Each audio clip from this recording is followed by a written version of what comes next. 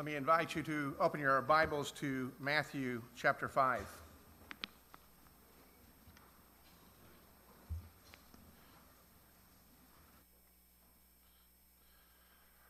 think it was country singer Jerry Reed who said, "We've got a long way to go and a short time to get there." And that's kind of us this morning. If you've looked at the passage we're going to be looking at, we're going to be covering a lot of ground. The text we're going to be looking at that begins in Matthew 5 and verse 21, you'll see there, or you may have seen before, that there are 6 commands that Jesus gives to us, each of which is offering a pearl of wisdom, guiding us in the way that we are to live our lives. And each of them is worthy of consideration as individual entities. In fact, that's probably the way that most people have studied that and look at this. And yet this morning, rather than looking at the individual pearls, we're going to be looking at the string of pearls, the entire strand, and for several reasons. One is because while there is beauty in every individual pearl, there's a different kind of magnificence of the strand of pearls that can be missed if we just focus only or isolate only on the individuals. And so we're going to look at the larger picture of that so that we look at the entire strand. And that's kind of more of a imagery way of saying is that there are some big picture ideas here that are important. They're foundational for us that we may overlook if we only look at this as the specific commands that are given to us. And another reason that I figured is that the first people who heard this, when Jesus was preaching it, he preached it all together. They heard it all together. And so if there's anybody out there who thinks that we should only study this verse by verse, I've now one-upped you, because no matter who you've heard preach all of these, Jesus did it this way. Jesus did it my way. No, so anyway, so there's a way of deflecting criticism. Anyway, so this morning we're going to begin our reading we'll begin our reading in verse 20, because that context needs to be understood, because everything that comes from verse 21 through 48 is a reflection. It is an illustration. It's an elaboration of what Jesus says when he says that our righteousness must be greater than that of the Pharisees. Before we read, let's go to the Lord in prayer. Our Father, we do come and give praise and thanks to you for the word that you have given, because as you have promised, this word gives life. As we have experienced it, we know it to be true. For others who are here, who are longing for something, it may sound ridiculous, but I do pray that by your Spirit, you might also help them to understand where life comes. Father, we pray that you would open our minds as well as our hearts, that this word would not only fill us and puff us up, but that it would seep inside and bring change in our heart and therefore our very lives. We pray with great confidence for you who began a work will continue it, and you have promised that you would use your word, that it never comes back empty. So enlighten us and encourage us and focus us in this time, that we would give our attention to your word, even as a way that we are able to honor you, that we may worship you by lending our minds and hearts to this study. We pray all for your glory and for the joy that is ours when we are following you, when we are found in you. We pray this in Jesus. Amen. Matthew 5, verse 20. I tell you, unless your righteousness exceeds that of the scribes and Pharisees, you will never enter the kingdom of heaven. You have heard that it was said to those of old, you shall not murder, and whoever murders will be liable for judgment. But I say to you that everyone who is angry with his brother will be liable to judgment. Whoever insults his brother will be liable to the council. And whoever says, you fool, will be liable to the hell of fire. So if you are offering your gift at the altar, and there remember that your brother has something against you, leave your gift there before the altar and go. First, be reconciled to your brother, and then come offer your gift.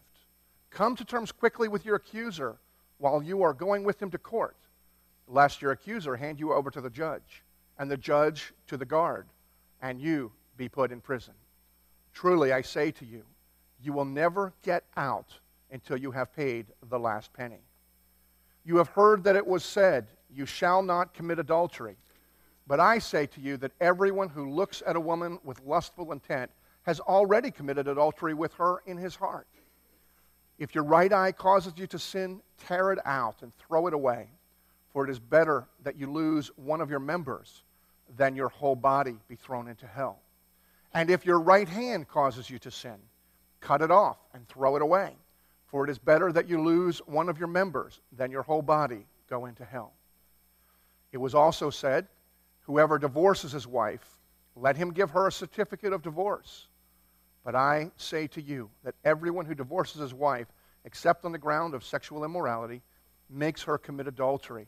And whoever marries a divorced woman commits adultery. Again, you have heard that it was said to those of old, you shall not swear falsely, but shall perform to the Lord what you have sworn. But I say to you, do not take an oath at all, either by heaven, for it is the throne of God, or by earth, for it is his footstool, or by Jerusalem, for it is the city of the great king. Do not take an oath by your head, for you cannot make one hair white or black. Let what you say be simply yes or no. Anything more than this comes from evil. You have heard that it was said, an eye for an eye and a tooth for a tooth. But I say to you, do not resist the one who is evil. But if anyone slaps you on the right cheek, turn to him the other also. And if anyone would sue you and take your tunic, let him have your cloak as well. And if anyone forces you to go 1 mile, go with him 2 miles. Give to the one who begs from you, and do not refuse the one who would borrow from you. You have heard that it was said, you shall love your neighbor and hate your enemy. But I say to you, love your enemies and pray for those who persecute you, so that you may be sons of your Father who is in heaven. For he makes his sun rise on the evil and on the good, and sends rain on the just and the unjust. For if you love those who love you, what reward do you have? Do not even the tax collectors do the same? And if you greet only your brothers, what more are you doing than others? Do not even the Gentiles do the same? You, therefore, must be perfect as your heavenly Father is perfect. The word of the Lord. Now, as we look at this passage, we see, I think, simply that this passage is about the standard of righteousness in the kingdom of heaven. There seemed to have been some confusion, and Jesus lays it out and uses these 6 commands as an illustration of how seriously God takes holiness and what genuine righteousness is. But as we look at this, we also need to realize that this passage, while it is certainly about the standard of righteousness, this passage is also about personal growth and personal change. Because the standard of righteousness Jesus lays out, he's quite well aware that it is a level that the people hearing know they have not reached. And yet, while that would be undoing, which is part of his intent, it is also laid out there as a standard and as an encouragement of something for which we are to aspire. Now, Timothy Lane, who works with CCEF, Organization Christian Counseling and Education Foundation, he has noted that there's nothing more obvious than the need for change and nothing less obvious than what needs to change and how change is to take place. I think as Jesus, understanding that is a universal condition that all of us experience, we all want to be better, we all want to be different, even if we are highly successful in almost any measure, we don't want to remain the same. We want to continually get better. Jesus here in these words, as we take them as a whole, not only shows us to which we are called to aspire, but also, I believe, lays foundational principles by how we are able to change. Now, the first thing that we need to understand in terms of an overview of this is what Jesus is telling us in this passage is that the standard of righteousness in the kingdom of heaven, or growth in righteousness in the kingdom of heaven, is an inside-out process. It's an inside-out process. It works from the inside and then shows itself on the outside. As we look at this from an overview, there's a couple of principles that we need to understand that will help us understand how that process works and also reinforce the fact that what Jesus is showing us here as the way of the kingdom is that it's an inside-out process.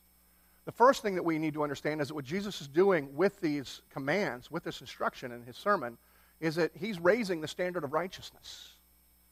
Essentially what Jesus is doing is kind of like playing poker. He's saying to those who are Pharisees, or those who have a standard of righteousness, and saying, I'll see your 613 commands, and I'll raise you 6. And he says that, you've heard it said, and he's appealing not specifically to the law, but the way the tradition of the law had become known. And so everything that Jesus said were commonly understood principles lived out by the Pharisees and others who aspired to be righteous in the Judeo, then Christian tradition. Jesus makes a contrast, said, you say, you've heard it said, but I say to you. In essence, what Jesus is doing is he's upping the ante. And then he's giving the antithesis. Ante meaning another, and then thesis, the antithesis. Jesus is giving another thesis. You've heard it said, but here is what I say to you. And in so doing, he's saying that the standard of righteousness that you understand is not the standard of righteousness in the kingdom of heaven. Now, one of the things that Jesus is doing here is he is reflecting the paradox of the kingdom of heaven. Because there is an essence in which it is very true. Jesus, becoming a Christian, being a Christian, living as a Christian, is much easier than living under the law. That's why Jesus can rightly say, come to me, those who you are burdened and you're heavy laden, because my yoke, in other words, the thing that holds us together, the thing that enables us to live life together, it's light, it's easy. That's the promise of Jesus, and so we understand that. We want to experience that. And there's a very real promise. But then we have a passage like this, where Jesus says, okay, but if you want to follow me, unless your righteousness, the way you live your life, is greater than the Pharisees, who were meticulous in their 613 laws, and then made rules to go above those so they didn't even get close to what they consider violating those laws. And now we're supposed to be greater than that? I mean, that seems very difficult. Impossible. Which is part of what Jesus is trying to present here. See, the paradox of the kingdom of heaven is this. We only experience the ease of being in Christ when we have experienced the impossibility of doing what God commands. But once we experience the impossibility and turn to Christ, we find the ability to do that which is impossible. That's the promise that is overarching what Jesus is saying when we don't divorce these commands from what Jesus had said before. Not only unless your righteousness exceeds that of the scribes and Pharisees, and that he has not come to do away with the law at all, but when we cling to the reality that he has come to fulfill the law, the power of God is at work in us and then through us. So Jesus here raises the level of righteousness, or the standard of righteousness, that it is not some doable thing. As long as I avoid doing these things, as long as I do these things, then I'm fine. Jesus raises that to a point where we realize, who can do this? But after having that perspective, we also then see that Jesus reminds us that that real righteousness begins in the heart. Now, in our world, in our culture, in our churches, there's no lack of models or standards of righteousness. They abound. Sometimes they are in conflict. Our culture right now is living where a shift of what is righteous. Things that were considered wrong 2, 3, 4 years ago, at least in the last election cycle, we see now 180 differences. If you were against something before because of righteousness by our world standards, now you are for it because that's what righteous people do in our culture. Now, my intent is not to say, to deal on those issues, but just to show just how dizzying and how difficult it is to understand what the standard of righteousness is. No wonder people are confused of what righteousness is. And there is a sense in which we need to give due to each sphere. They define what they consider to be righteous. Jesus is speaking about what does it mean to be righteous in God's eyes in the kingdom of God, which ultimately is all. And for those who would follow him, it is to be our standard. But like us, the people in that day, the people that Jesus was speaking to, they were somewhat confused because there were multiple models for the standard of righteousness.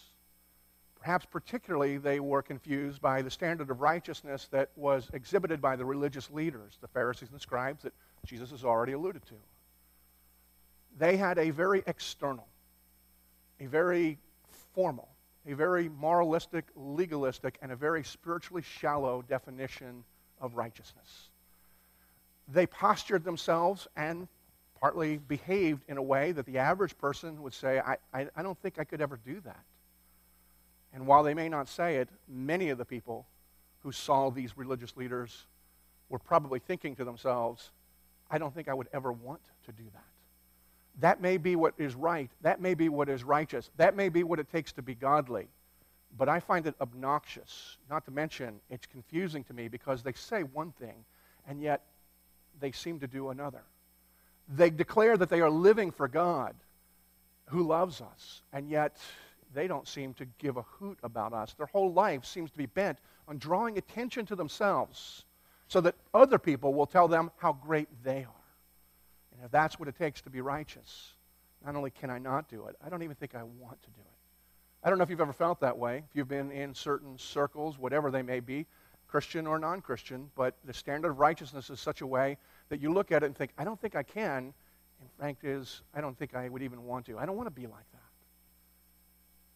The reality is we need to understand that just as the fake jewelry can pass for the real thing, so can righteousness, self-righteousness and phony righteousness pass for the real thing very easily. This summer, as I was reading a newspaper, I ran across something that I thought was interesting, and I kind of made note and clipped it out.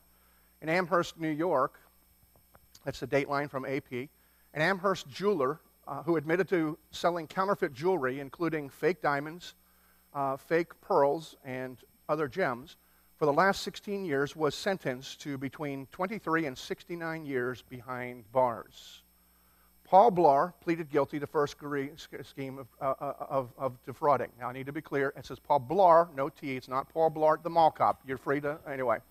Now, he and Paul Blart were in the mall together. I don't know. That wasn't in the article. But Paul Blart was the one who finally pleaded guilty to first-degree schemes for defraud and 10 counts of a third-degree grand larceny. He then pleaded guilty to another 15 felony counts, bringing the total number of victims that he ripped off to 217 between January 1st, 1998 and March 21st, 2014, when he was caught and his companies were shuttered. Now, here's the part that became particularly intriguing to me. The fact that there are crooks out there, that's not surprising. There's crooks everywhere. But it was the responses of some of the victims that I found particularly interesting, especially as I was preparing and knowing that we'd be having this discussion. One victim, named Katie Eberlin, said that Barr ripped her off for $25,000 and stole a diamond that was a family heirloom. And so apparently what had happened is she had taken her, I don't know if it was an engagement ring or an heirloom from the family, with a ring, a diamond on it that was worth $25,000. It's been a long time since I bought Carolyn's engagement ring, so I'm guessing that's not still in the same ballpark. I'm guessing a $25,000 diamond is a pretty nice diamond.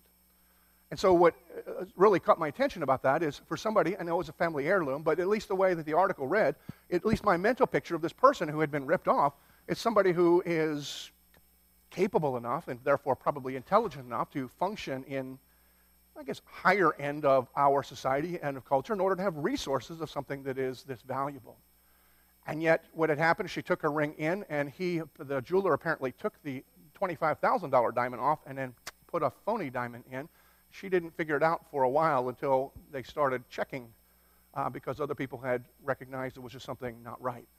So there was a very intelligent, very capable individual who was walking around with something that was worthless, thinking that it was something that was great because the jeweler had taken it from her. Another victim that was quite upset, understandably so, named Teresa Polanski. She said her husband, who was dying of cancer, was scammed into buying fake gems for her and her children.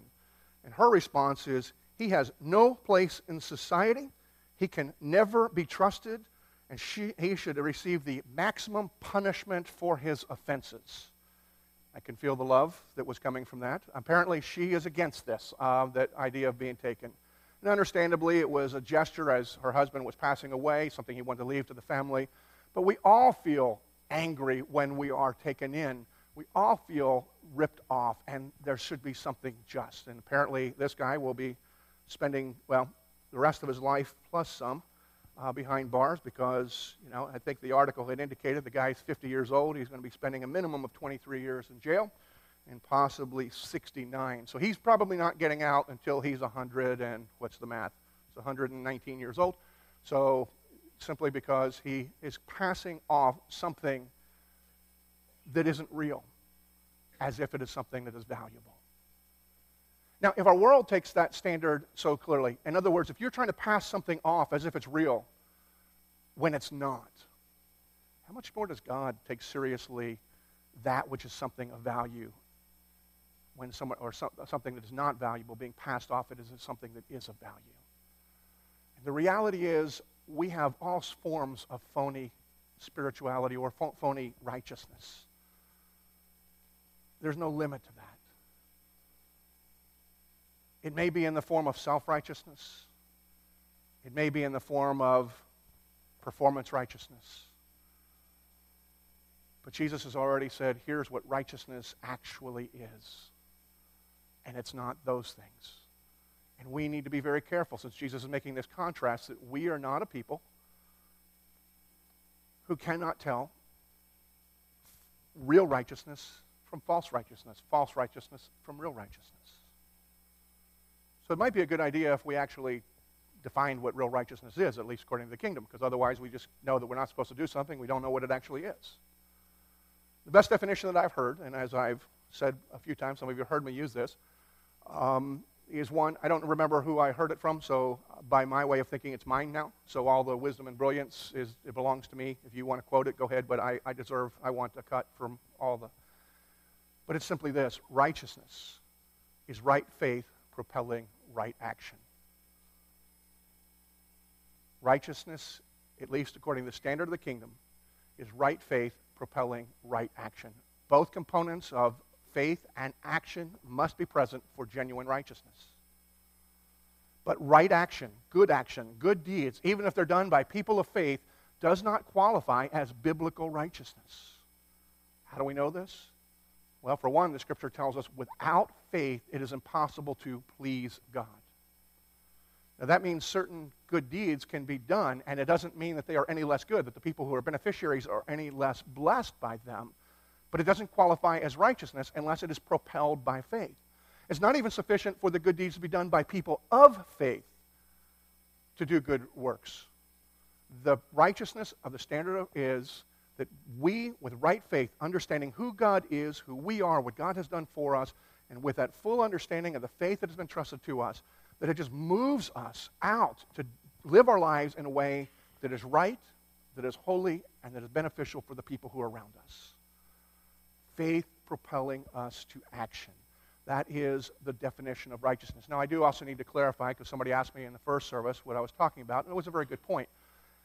I'm going to get theological for just a second, because one of the things that confuses us at times is when we talk about righteousness, there's two different kinds of righteousness that we see revealed in the New Testament.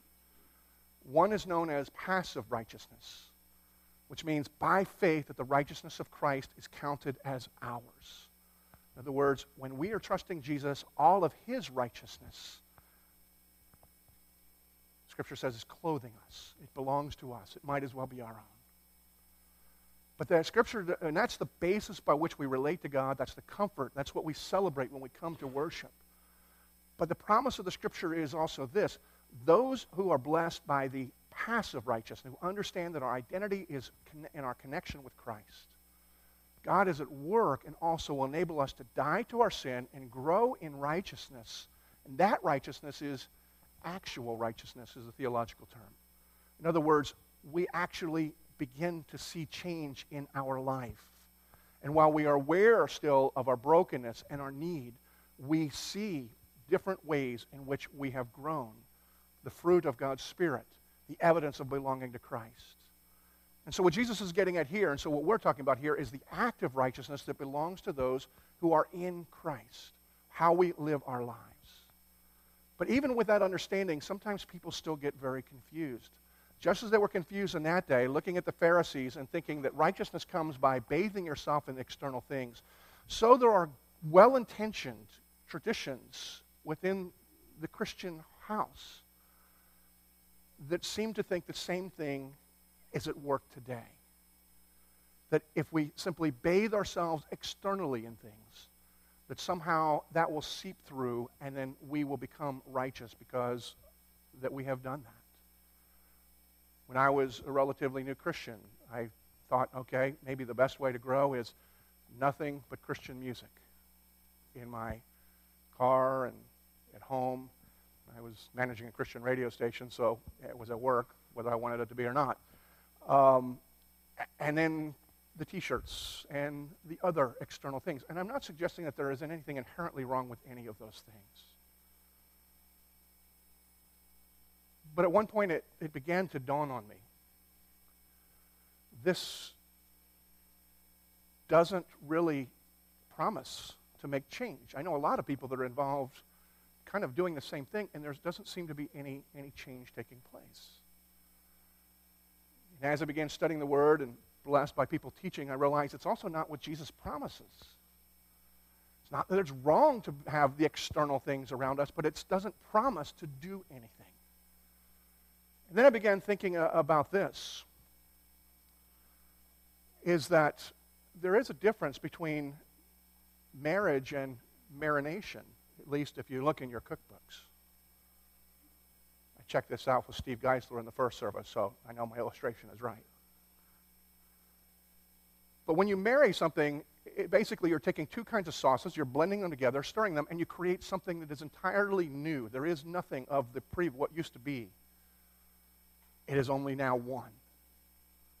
When you marinate, you take two things that are entirely different and you soak one in the other. So you take a piece of chicken and you soak it in the new sauce.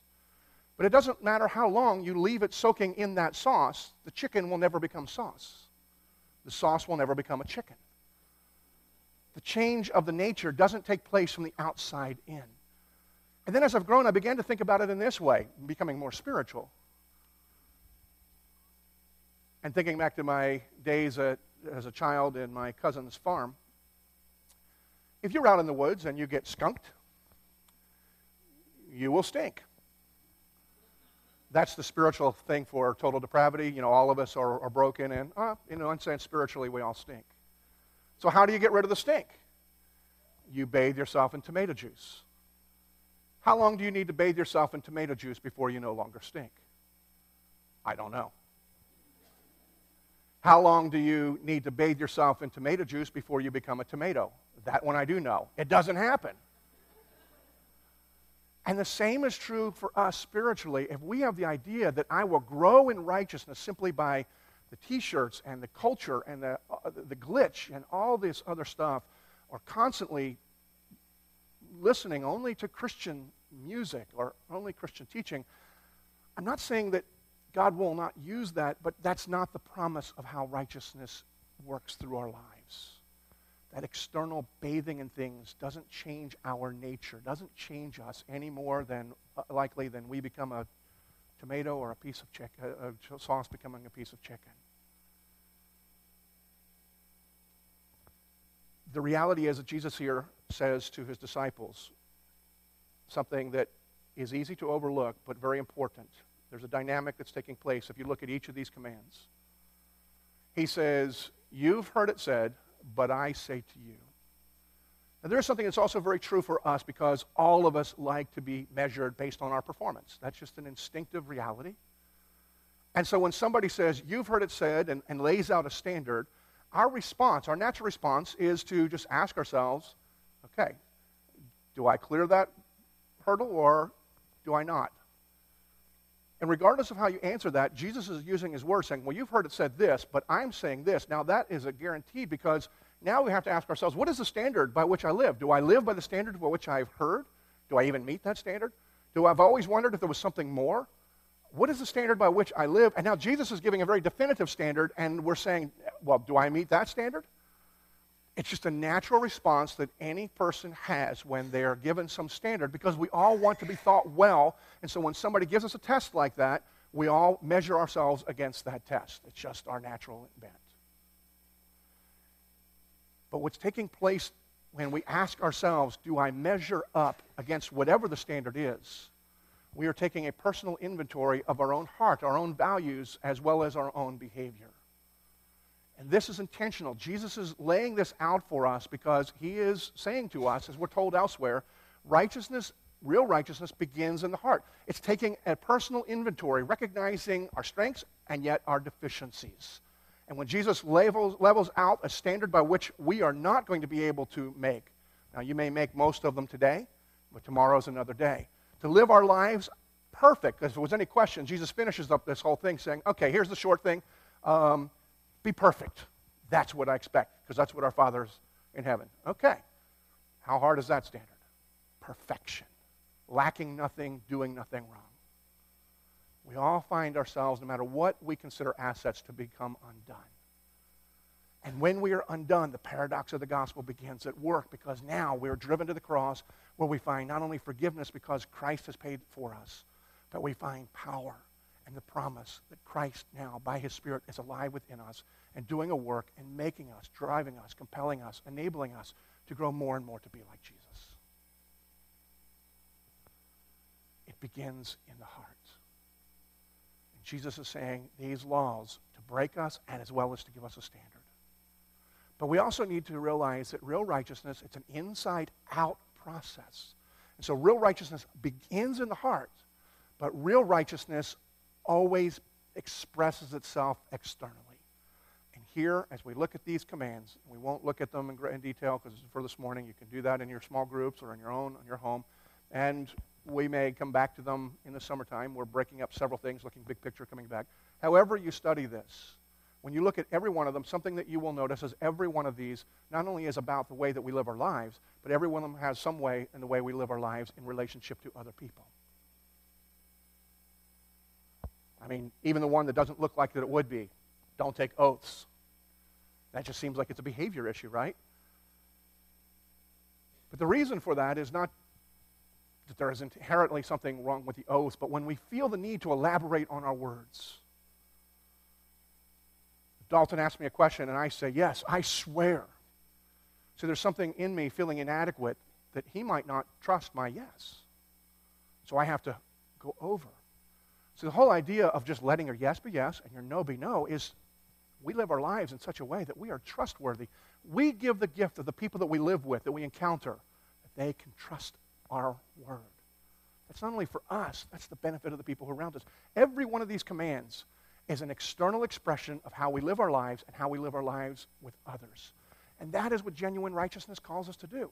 We are to recognize that it begins in our heart. Jesus raises the standard to break us. It begins in our heart when it breaks us, driving us to Christ, where we find not only the passive righteousness, his righteousness counted as ours, which comes just by trusting him. But as he does what he promises and dwells within our hearts by his Holy Spirit, we then begin to have the power to begin to live in a way not only we didn't aspire to, but we were not capable of. We begin doing what is impossible based on our nature because we become more and more like Christ. The process of inside-out righteousness, or the process of growing in righteousness as an inside-out practice, really is calling our attention to gaze upon the life and the love of our Lord Jesus Christ, where we find not only our undoing, but our doing in a way that we never could dream. Because we are undone by his holiness, but we are loved and empowered in a way that we have never imagined. And the cycle of growth comes as we are undone and are believing, and God is at work within us, clinging to the promise that he who began a good work will continue it through for his glory and for our joy, because he even indicates here, as our lives are reflective of genuine righteousness, which is rooted in Christ and express faith in Christ and expressed in practical ways. It's not us that people look at and say, I want to be like you. But it's their own lives that they look at and what our lives point to and say, I need and want that Jesus too. That's how we, being very normal, do amazing things. Being very ordinary, God does the extraordinary. We are vessels through which people gain life if we understand the righteousness that Jesus is calling us to.